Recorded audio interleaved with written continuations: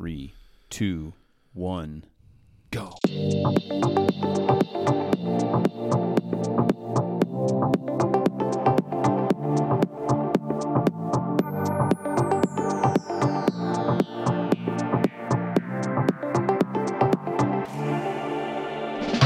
Hello, and welcome to the Calvary Cast, a podcast from Calvary Bible Church in Grand Junction, Colorado, for the people of Calvary Bible Church, Grand Junction, and beyond. On this podcast, we want to have helpful biblical conversations that are thoughtful and provoke you to think in new ways, challenge you. I am Graham Parker, associate pastor and lead host of this podcast, and you are Jess Miller, doodling over there. doodling, lead pastor. I wasn't doodling. Well, actually, I was. That's how I think, but I was underlining things on this page and then doodling as well. There you go. Well, that's nice. It's been a long time. This is episode 58, I do believe, that we are on. And so we're about a once-a-month podcast right now. It keeps dwindling. Mm-hmm. It's pretty soon going to be quarterly. Right. Then yearly. Yeah, I don't know. That's just the way it goes. We just haven't gotten the rhythm of, like, regular podcasting. And we never have. And we talk about this every time we record a podcast now. I know. Well, so some of these guys, like, they can put stuff out once a week, ridiculous. and I'm just thinking, how do you do that? How do you even come up with that stuff or have so many thoughts about so many subjects? I have a lot of thoughts. Yeah, but not organized thoughts that I want recorded and that I want to be left there on the internet forever. Right, because the internet has a long memory. It has a long memory. Yep, and these could actually be clips 10 years from now of our, you know what I'm referring to, right? Yeah. The Christianity Today podcast. Listen, Here, with all that gloomy music in the back. Right. And it's like, listen to what they said. Yeah. Let's take it out of context and use it. Anyway, a lot of people have no idea what we're talking about, and that's okay. That's okay. We could do a podcast on that podcast another time. That'd be fun. Anyway, so what are we doing today? We are talking about emotions and expressions of emotions in the context of corporate worship. Yeah. And primarily singing. Yeah, right? I think so. Primarily singing. I don't know when it might even been yesterday during church. I was like, I want to talk about this. And I guess why are we addressing emotions, the expression of emotions and physical expressiveness in worship? Well, I think with any element of worship that we do on a weekly basis on Sunday mornings, so singing is one of them, right? Scripture reading, prayer, Lord's Supper, and preaching. All of that's important. We promote that the worship service should be the highlight of our week and all those things. And I think what can happen when you do something like that week upon week upon week upon week is that it becomes very rote, very you're not very engaged. You settle into kind of a groove. And we don't want that. Right. We want our worship to be from the whole of our worship, engaging our minds and our emotions and our bodies in worship of God. Right. I think, and I think too, this issue of physical expression and emotional engagement, I guess, are things that, like, our churches, we are very, we're not charismatic, I guess I'd put it that way, as a whole. I mean, the hand lifters are far outweighed by the non-hand lifters in worship and things like that. And I'm not saying that that's problematic necessarily, but I don't think we've given much thought to this topic. Right. And there are cultural things involved in the history of our church, and also, where, a good chunk of our people come from our traditions, that they don't have the physical, emotional engagement. And again, we want to reiterate that doesn't mean that their heart is not fully engaged. Exactly. Right. No. So it's not, we shouldn't be looking at other people and judging outwardly really how they express themselves. Right. Because we don't know what's going on in Right. their heart. Right. That's the most important thing Right. that we're talking about. Right. Here. Heart is the first and primary thing as we'll discuss here. But there is something, I think, and Scripture brings this out, that, and you've already touched, that worship should encompass every part of us. Mm-hmm. And so I think we need to ask the questions, how am I worshiping through my emotions? How is it, the truth that's being revealed affecting my emotions and my physical engagement and all of those kinds of things? So that's what we want to do. Yes. So I think we need to first start with this, because I think a lot of times people push back against, especially in our more conservative churches, emotions in worship and physical expressiveness because of the pursuit of emotionalism Mm-hmm. and the conjuring up of feelings and all of that kind of stuff. And so we're always trying to avoid that, but I think we go too far to the other side sometimes, Mm-hmm. right? Right. And so what we want to encourage the people of our church to do is to understand that emotions and physical expressions in worship result from revealed truth. Right. Right. As I sing God's word, as I hear God's word preached and I understand it, I have to respond. Right. And we think about that, primarily in, practical ways of obeying the Lord. I hear a message or something, and then I leave from here and I go put that truth into practice. Mm-hmm. But I think this is also another aspect, that there's just this natural, sometimes physical, emotional response to those revealed truths. Right. Is that true? I think so. And again, it happens throughout different areas in your worship service. Right. So Yeah. if you're preaching and somebody all of a sudden is getting teary-eyed when you're talking about Sure. the cross, Yeah. you see that they're responding emotionally, physically, Mm-hmm. and or if we're singing and somebody raises their hand, but again, it should be to reveal truth. Right. I did visit a church once, and this would have been a much more expressive church than Sure. ours is physically to music, especially. And as soon as the music started playing, like the people on the Mhm. stage started playing, Mhm. and they were Mhm. doing their the Mhm. intro. Mhm. No lyrics had come up. We hadn't sung Oh, yeah. anything else. No script. And all of a sudden, there were people already, their hands way up in Yeah. the air, praising. Yeah. And I'm like, okay, I don't want to judge them. Maybe they have something in their heart that Mhm. they're thinking about as they're doing that, but that could be a sign that it's more the emotionalism of the Mhm. music and the mood, and of course Mhm. the lighting was down, Yeah. all that it's getting them in that certain Right. place or Right. whatever. And I don't think that's our goal. No, that's Ever. no, not to build up like any kind of frenzy, Right. to build the music to such a peak and then it drops and Mhm. everybody, like electronic dance music feeling, which is more and more prevalent. We're not trying to do that. Right. So anyway, this is why we want to talk about this.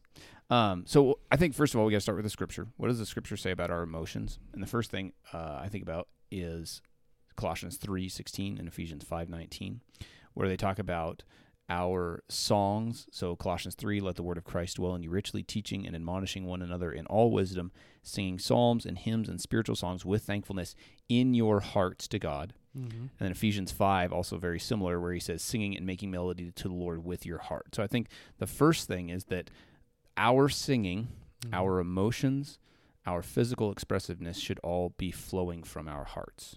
Our hearts to God, right? Yeah. So, but it's whatever we're doing, singing and that, it's coming from in the heart, right. Our mind, Yes. our emotions, The center of our being, I guess, Right, would be yeah. another way to phrase that. So, that's the starting place.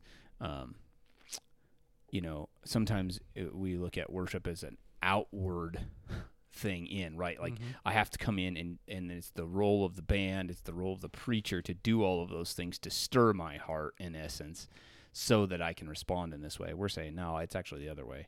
It starts with the heart that is ready to respond to these things. And this is a real danger for God's people because Jesus, what we'll look at this week in our sermon, Matthew 15, Jesus said to those Jewish leaders, you hypocrites, well did Isaiah prophesy of you when he said, this people honors me with their lips, but their heart is far from me. In vain do they worship me, teaching as doctrines, commandments of men. So our heart, God wants our hearts. Yes. I mean, he wants our affection. Yes. And feelings, right. and or we're calling emotions here. And worship should be at the inner level first, and then expressed outwardly. Right. I often think of this verse when if I'm singing to God, or we're in the worship service and my heart is somewhere else. It's like, man, you're honoring me with your lips, but your heart's far from me. Yeah. So I think that there are three emotions, I guess, that I wanted to touch on that we see in Scripture that I think should be, we should be seeking to demonstrate these, I think, in worship, and not exclusively. But again, these are things that flow from our hearts. The first one is joy, several passages, Psalm 5:11. Let all who take refuge in you rejoice. Let them ever sing for joy. So there's just a joyfulness with which you sing and engage in worship. Psalm 20, verse 5, may we shout for joy over your salvation. Psalm 32:11, be glad in the Lord. So there's another emotion, gladness. Be glad in the Lord and rejoice, O righteous, and shout for joy, all you upright in heart. So even there, he brings out that aspect of the heart. Your heart is in such a place that you are glad and shouting for joy. Psalm 47:1, clap your hands, all peoples, shout to God with loud songs of joy. Psalm 43:4, then I will go to the altar of God, to God my exceeding joy. And I think that's interesting because the source of joy is God. And I will praise you with the lyre, O God, my God. So these are all emotions. Joy is an emotion that we are to have, and we find it in God. It comes from our heart. It's revealed truth. And so I think we should be seeking that in worship. Yeah, I agree. Yeah. And so we are commanded to feel things, right? Which is interesting. Yeah. And so if I'm in the worship service and I'm singing and I don't have joy, I mean, we need to think through, should we stop singing? The answer to that is no. Okay, no. But what is the answer to that? Because a lot of times people are singing and they're not feeling joy in that time, or they're having trouble stirring up or finding those affections. It doesn't feel joyful. They don't feel like the psalmist. Right. So interesting that you bring this up. So Psalm 13, verse 2. So this is another emotion, right? Sorrow. Like we feel that. I think you can feel it in a number of ways. Sin. You feel sorrow over sin. Sorrow over the cares of the world. So Psalm 13, verse 2, how long must I take counsel in my soul and have sorrow in my heart all the day? So there again, from the center of his being, what does he feel? Sorrow. But then in verses 5 and 6, he says, how long shall my enemy be exalted over me? But I have trusted in your steadfast love. My heart shall rejoice in your salvation. I will sing to the Lord because he has dealt bountifully with me. So I think sorrow turns to joy. Sorrow turns to rejoicing when there's a recognition of the salvation the Lord has provided. Yeah, and I think that's where actually in singing, if the music is good, by that I mean lyrically, and you're getting this truth about God and salvation, you got to really at that time engage the mind now too, because you got to be preaching those things to yourself. To me, music is a lot like preaching a message you just didn't prepare. Yeah. You didn't prepare the message, right? Sure. That's your opportunity to be very vocal in a service and to say things of truth, making points and application. All this is like you engage your mind and you ask the Spirit to produce the joy. And I think it would be, even in the midst of a sorrowful time or hard times you're walking through, I do think it would be unusual if he didn't give you points of joy to where you weren't just mouthing these words. You're really thanking and praising him. You're rejoicing in the Lord. You feel these things. Right. Psalm 88, verse 9, my eye grows dim through sorrow. Every day I call upon you, O Lord. I spread out my hands to you. So again, sorrow leading to worship. And even here, there's a physical expressiveness in that. But we can feel the emotion of sorrow. but still even that is undergirded by truth. So all of this is, again, going back to that fact. The other emotion, thanksgiving. So Psalm 26:7, we're proclaiming thanksgiving aloud and telling of all your wondrous deeds. Psalm 69:30, I will praise the name of God with a song. I will magnify him with thanksgiving. Psalm 100 verse 4, enter his gates with thanksgiving and his courts with praise. So I guess the question that I was thinking about in this regard is, how do we think of thanksgiving as an emotion? And the things, I guess, that come to my mind, and if you can add to these, but first of all, thanksgiving is demonstrated in humility, right? That a proud person is never thankful because they think that they've attained it all, or they don't have it. And then it's also expressions of thanks for specific things. So in our singing, right, there's a joyfulness, there's a humility that girds our emotions, that we're giving thanks to God for his salvation and all the things that he's provided for us. I think so, yeah. And in our worship service, we're constantly recounting the gospel in our liturgy, which is going to produce that gratitude, right. or should, because yes. It just shows you have been saved by grace, right. And what God has done for you. That's why Thanksgiving is always there's always a reason to praise in that idea of Thanksgiving, even if, let's say, you're not feeling this overwhelming gratitude. Still enter his gates with thanksgiving, right. and his courts with praise. Right. Say the words to him. Yes. Yep. That's how God wants to be approached, with thankfulness. Amos 4:5 is interesting, right? He says, offer a sacrifice of thanksgiving of that which is leavened, and proclaim free will offerings, publish them. And what he's talking about there is, of course, bringing a physical offering in the context of temple worship and things like that, and they're giving like leavened bread or whatever. But we give of our financial abundance that the Lord has given, and that's out of a heart of thanksgiving. And so there's an emotion, an attitude, a way with which that is given. So that even there is a God-pleasing thing. That's right. So those are three emotions that we see in Scripture. Thoughts? Any other comments on those? Yeah, no, not much. Other than I would say too, like, probably under sorrow, I would add repentance. Like, not every song is joyous in the sense of joy, like we think about it. But there are songs that we will sing that are expressing lament. I mean, and really, like, if we look at the Psalms in our Old Testament, we see all of these kinds of expressions of emotion. So it doesn't always just have to be happy. Right.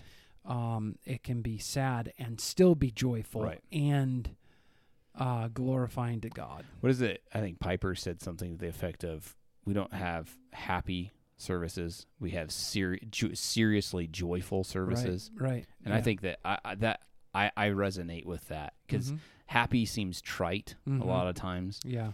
But yet joy is much more lasting and full, and there's a seriousness about what we're doing. Yeah. Right. Exactly. Yeah. So be emotional in worship. It's a good thing. Right. That's right. It's a godly thing. That's right. So the other thing to talk about then is physical engagement in Scripture. And so I have a number of passages here. We can just maybe run through these things and then discuss about them a little bit more. But like clapping hands, that's a biblical thing. Psalm 47 verse 1, clap your hands, all people. Shout to God with loud songs of joy. So 2 physical engagements, clapping, shouting. Maybe not shouting like jeers, like boo, bad point, maybe like a amen or something like that, That's right. Lifting of hands, Psalm 28 verse 2, hear the voice of my pleas for mercy when I cry to you for help, when I lift up my hands toward your most holy sanctuary. Psalm 63:4, so I will bless you as long as I live, in your name I will lift up my hands. Psalm 119:48, I like this verse. I will lift up my hands towards your commandments, which I love, and I will meditate on your statutes. There's something to when the word of God is read in a passage like that, I just want to lift my hand and be like, amen. Like, I love God's word. And the lifting of my hands is like affirming that truth. Yeah. I'm even doing it right now. Right. It's like subconscious. Right. Yeah. 1 Timothy 2:8, I desire then that in every place the men should pray, lifting holy hands without anger or quarreling. So that's specifically in the context of corporate gathering of worship. Standing. So I was thinking about this because we have people stand to sing. I think, one, you just sing better, things like that. But I think it's biblical. So in Nehemiah, in chapter 8, when they read the book of the law, Ezra has everybody stand, all the people stand as it's read, showing honor and reverence for God's word. And then Nehemiah 9, verse 5, then the Levites, Jeshua, Kadmiel, Bani, Hashbaniah, Sherebiah, Hodiah, Shebaniah. I probably didn't need to read all those names, but anyway, what they said was, stand up and bless the Lord your God from everlasting to everlasting. Blessed be your glorious name, which is exalted above all blessing and praise. So there's something about that physical posture of standing, which is expressive of something in worship. Right. So some churches still do that for the corporate reading or before whatever. They'll have everyone stand. And so I think that's interesting. What about dancing? Psalm 150, verse 4, praise him with tambourine and dance. Praise him with strings and pipe. We get a little uncomfortable with that. Right. Because some of us have 2 left feet and it seems odd. Right. Right. I think it's, with any of these, they're obviously permissible and commanded in certain situations, but have to be done in context. Right. Right. So that's where it comes into question. Like it's the prescriptiveness, like David's dancing before the Lord and his ephod is the ark. I don't think that's prescriptive. Right. But there is a description of a heart there that was unashamed of his worship of the Lord. Right. And so we can model that, but maybe with more clothes. So you've got the heart behind it, and in certain situations, some of it would be good. But if you think about just shouting out in the middle of a worship service, that would be distracting. So now all of a sudden you're pulling from everybody else's worship experience. So we think about the heart behind that wants to shout or say an amen or different things, but at the same time, we're careful not to cause undue distraction. Right. And I think that's the point where like the balance has to be had. Right. And that's the difficult thing maybe. Yeah. If there's a challenge or a difficulty to this, it might be that. Right. Or I think sometimes are we afraid of lifting our hands, shouting an amen, dancing, because we're afraid of the stigma that might come from that, or what people might think of us. Right. And then then it's not any longer coming from a heart that is, naturally responding to these things. Right. Yeah, and so that's again the heart behind it comes into play. It's very important. So here's I guess my final thoughts on the physical expressiveness in worship. One, I think you have to recognize these are biblical things that naturally flow from hearts that are oriented towards God, that are responding to his truthfulness. The other thing I was thinking about this, if you're having a conversation with somebody and you're engaged in conversation with them, you're looking them in the eyes, you're waving your hands, you're really engaged. Your body is engaged, your heart, your mind, all of that is engaged in that conversation. Wouldn't it be the same in worship? Right? That there's that level of engagement where I'm resonant, like I hear the truth of what you're saying, and like I'm responding to that expressively, with my whole being. So just as we would do that in a normal conversation, why don't we do that in worship? Right. Does that make sense? Yeah, it sure does. And I thought about this too, the other aspect of this, our engagement and expressiveness in worship. What kind of pattern and example are we setting for our kids, or just for kids in general in our church as they see us? Right. Do they see us as disinterested, bored, ready to get through the singing to the sermon, or ready to get through the sermon to go home? So again, engagement and expressiveness. And they're watching, and exactly. And I think their local church life and their parents' involvement and everything is shaping their view of God. Exactly. It really is of God, the gospel, the Bible, and just this lackadaisical kind of attitude towards church and worship communicates to children whether you intend to do that or not. It is. Yep. If and it goes with everything from like how you're getting ready on Sunday, going to church, where you choose to sit with your family. Right. All of those kinds of things communicate to these kids. But then how, especially the father, engages in the sermon or sings or all of those things is going to communicate to those kids things about God. Yes. And to some it would be like, wow, God's just not that big of a deal. Right. Not that important. So, even like because I can remember growing up, my dad was not an hugely expressive person, but I could always tell by the priority that was made of church, going there. My dad would take notes, and he was always tired, I think, because of his job and stuff. So like we'd always have to swing into a convenience store on the way there and get no-dos, which are just basically bad caffeine pills for you. He was not a very healthy man a lot of the time. So it's like popping caffeine pills, but we got to stay awake in the service. And he's taking notes and underlying things in his Bible and stuff like that. And I remember that. Yeah. I mean, my dad wasn't just, going through the motions. Right. He was engaged. Yeah. And so it doesn't mean that you have to be fake. You can be yourself with your own personality. Right. You can fit the culture you're in, but in all of that, there are ways of expressing yourself that is going to show outwardly. Yeah. Right. And I think that's kind of the point of this. Right. Is that like, think about that. Where's your heart at when you gather with people? Yeah. When you gather with the church, and how is that going to be demonstrated? Because this is the thing, and being up front, you see this more. But you see people's if they look like they're engaged or not, and that has the appearance of where the heart is at, I guess. That's if I can put it that way. Yeah.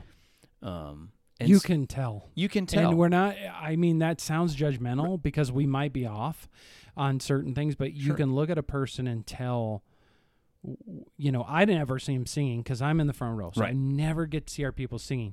You get to see him singing. I get to see him listening. Yep.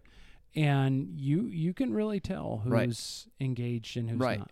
And so just understand that by your physical engagement and emotions, you're serving the body, right? Right. Your lack of engagement has an effect on everybody else too, because that's, in Colossians 3, you're singing to one another. When I 2 weeks ago, when I wasn't leading and I tried to like look around at others as I was singing and sitting in the congregation, because that's part of Colossians 3, I think, and obeying that. So right.